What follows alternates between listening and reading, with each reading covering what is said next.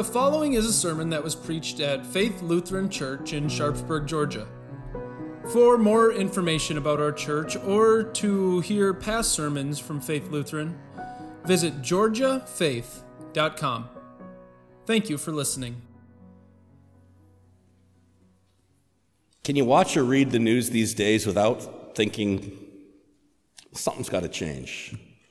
I mean, school shooting in Michigan, officers shot in Clayton County. Something's got to change. Omicron variants, supply chain disruptions, pandemics and politics. Something's got to change. I see powerful people who use their position to abuse.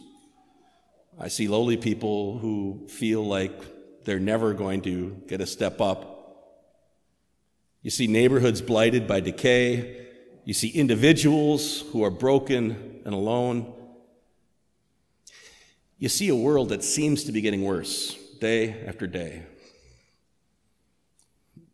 Something's got to change. So what's the solution? How do we go about changing this world that seems to be getting worse and worse? How do we go about making a change in this world? Do you think we could go about changing the world by relying on government?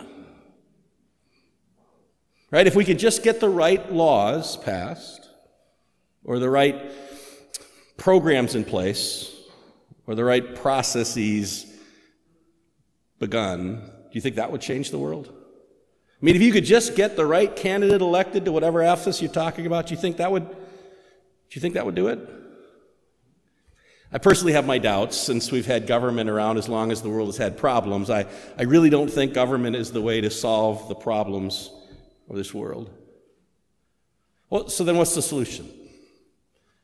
If something's got to change, what do we do? I mean, is it that maybe we need to work on increasing the level of morality in the public square? Wouldn't that be nice? I mean, wouldn't it be nice if people again respected office, or respected marriage, or respected, whatever thing you're talking about in the public law, to have people living a moral life again in the public square? That would be a good thing. But do you think that's the solution? You think all we need is a couple more Ten Commandment monuments put up here and there, and that's going to change the world? I have my doubts. Here's the thing. I'm not saying that we shouldn't fight for just laws, or we shouldn't seek to have more public morality, but I just don't know that those are solutions, that they're going to change the world. Maybe you're tempted to go the opposite direction. Withdraw from the public square. You could go ahead and dig your bunker and start stockpiling water and canned goods and wait for the inevitable coming apocalyptic uprisings that you'll be prepared for. Nobody else will. Do you think that's a solution? I mean, I'm as much of a fan of Spam as the next guy, but you really want to eat that in your basement for the next 20 or 30 years? Here's the thing. Whether we like it or not, changing the world isn't going to come through government. It's not going to come through trying to put morality back in a highlighted spot in the public square. It certainly isn't going to get solved by us withdrawing from life in this world.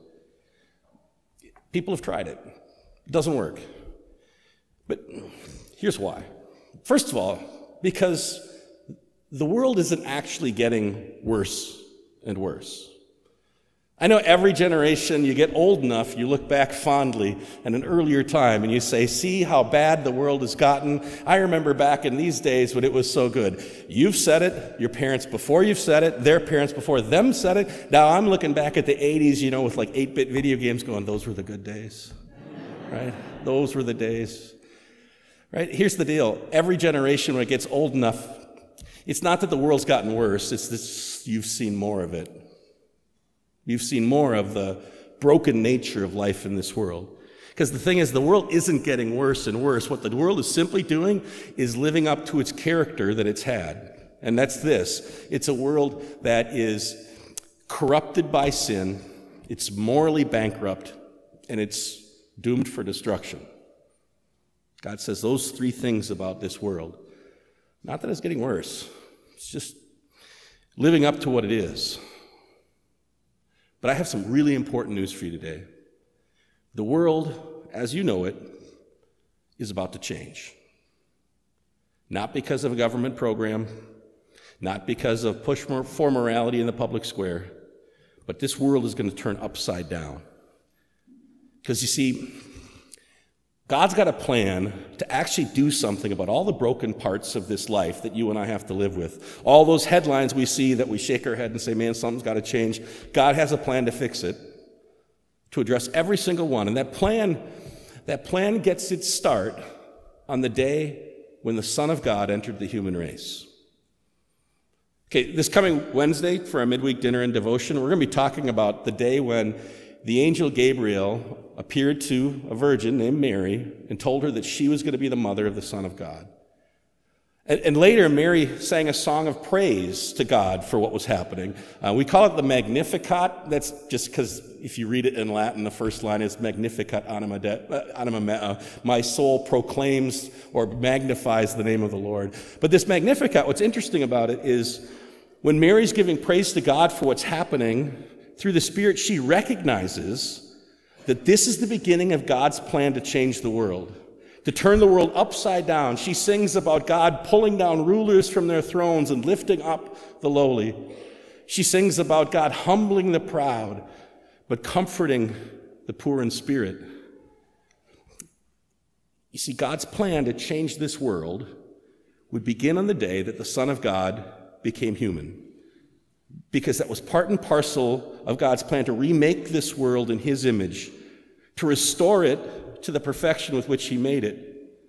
So you know what? If you look at the news or you read it on your phone and you're thinking to yourself, man, something's got to change in this world, you're absolutely right. And God's got a plan to do exactly what you're asking. But when you see it and you hear it, it might not exactly be the plan that you would have picked. But I tell you what, it's a plan that perfectly reflects God's love for working through apparent weakness. Let's set the context here. God's plan to change the world was going to start with the least likely of persons in the least likely of places. And so God used to speak to His Old Testament people through prophets, right? A prophet would come, God would send them, and they would say, this is what the Lord says. But the last prophet to speak to God's people was the prophet Malachi, last book in the Old Testament for a reason. After Malachi, God stopped speaking through prophets. The word of the Lord didn't come to anyone for 400 years. For 4 centuries, God's people were waiting for the word of God to come back, a testimony. And so the last thing they had heard from God were the words of Malachi, who said this, I will send my messenger to prepare the way before me, then the Lord will come to His temple. So through Malachi, God said, look for the messenger who prepares the way, and then the Messiah will be there. Then 400 years of silence. So God's people knew that the world-changing event of the Messiah showing up was going to be preceded by someone who would come as a forerunner, someone who would prepare the world for the arrival of the Son of God and for the whole world to change, right? Now, if we were the selection committee, not college football, we could talk about that later. If we were the selection committee for the forerunner of the Son of God, in 26, 27 AD, there are probably some pretty good choices out there about who we might pick to say this person would have the widest impact, the ability to prepare the world for the coming of Christ. Right? Me, if I were on the selection committee, I would have suggested the first name on the list in the gospel for today, which was Tiberius Caesar, the Roman emperor. He ruled absolutely from one end of the civilized world to the other. He ruled from the eternal city, Rome, to which all roads led. Now think about this. If you could have picked Tiberius Caesar, and God could have appeared to him and said, Tiberius, you are going to be my special messenger. You're going to prepare the world for my son. Think of what Tiberius could have done. I mean, he had the vast resources of his entire empire at his disposal. He could have used their vast transportation system and communication system and their bureaucratic system and their military, their economic power to reach all across the world. I think he'd have been a great choice. The work of preparing for the Messiah would be done on an industrial scale. But God didn't pick Caesar. And you know what? He also didn't pick any of the other governors or tetrarchs that are in the list there too. Because it turns out God says the way to change the world is not going to come through government.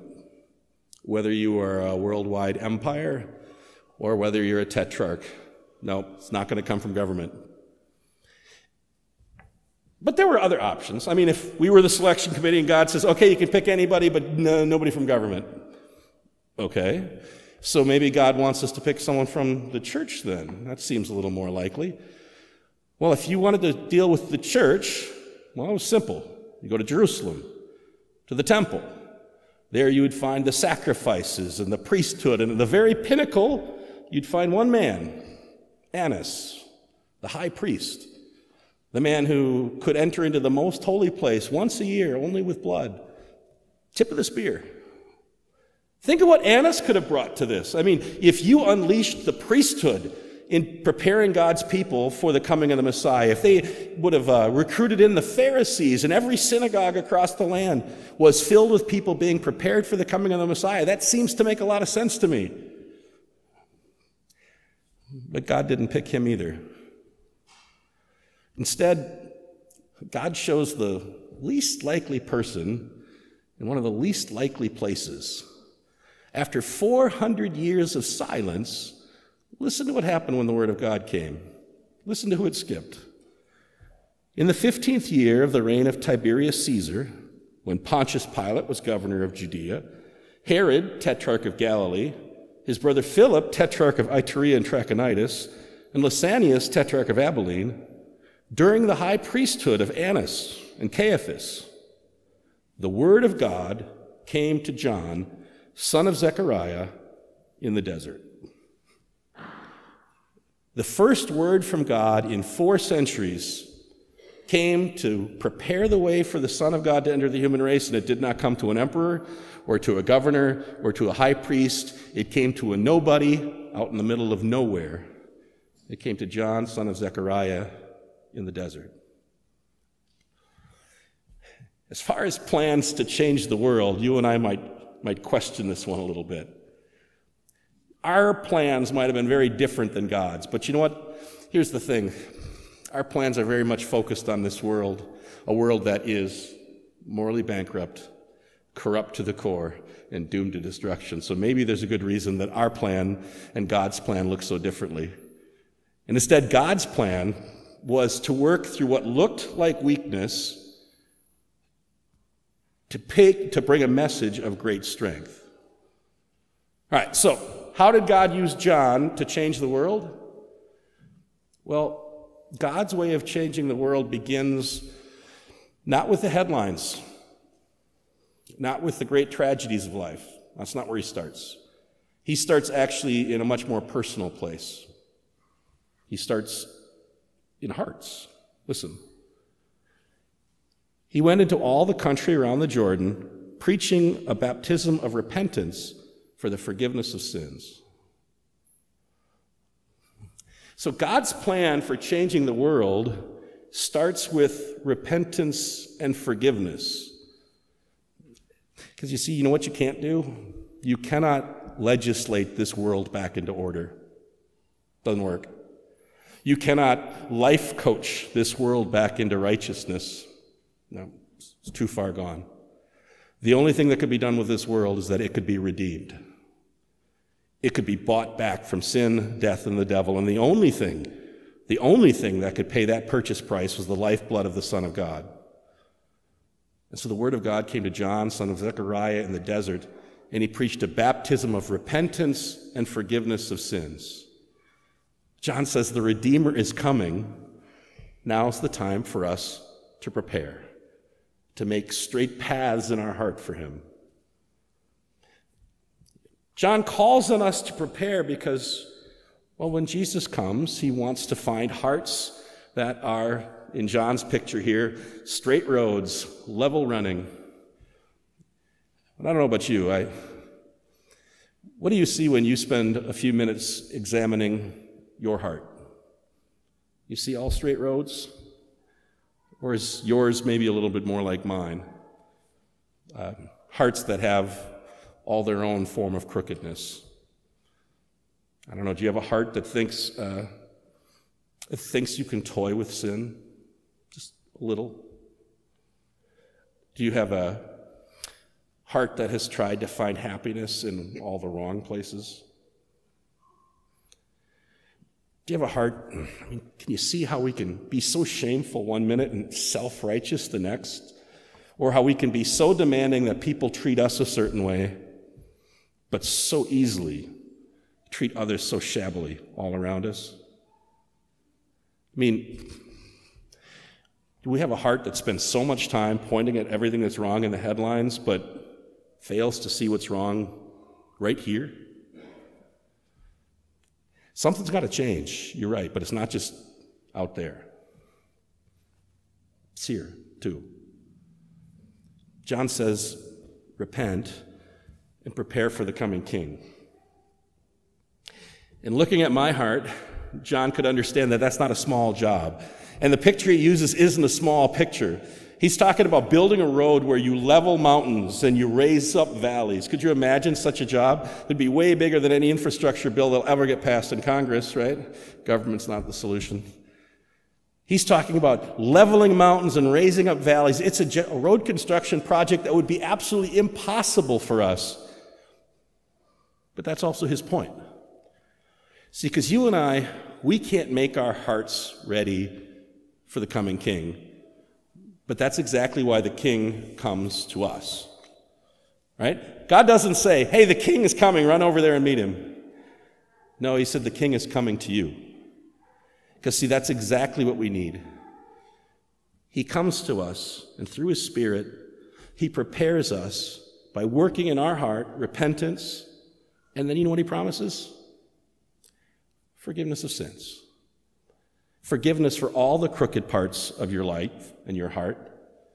And here's how God wants to start changing the world. He starts by changing your world, by giving you forgiveness, a release from your shame, a pardon from all of your guilt, a clean slate with God.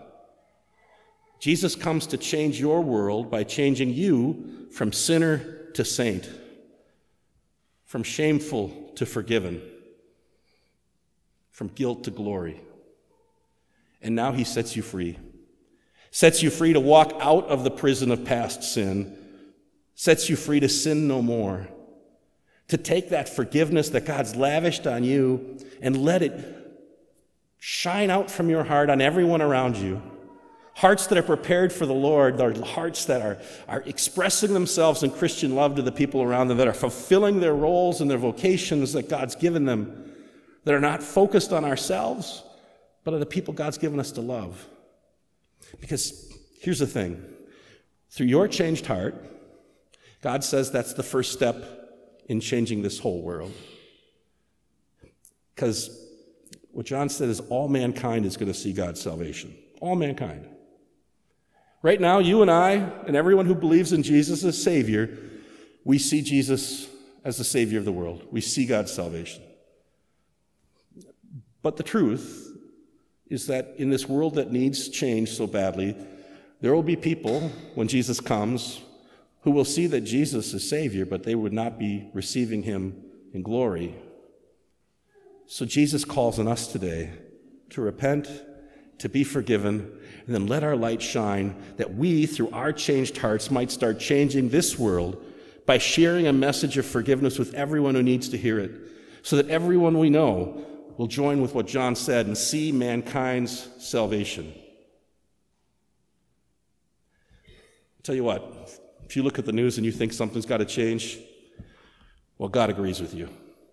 When the Son of God entered into the human race, the world began to turn. Today we see it in faith. Very soon we will see it in fact, because the kingdom of heaven is near, and it's getting nearer every day. God grant it. Amen.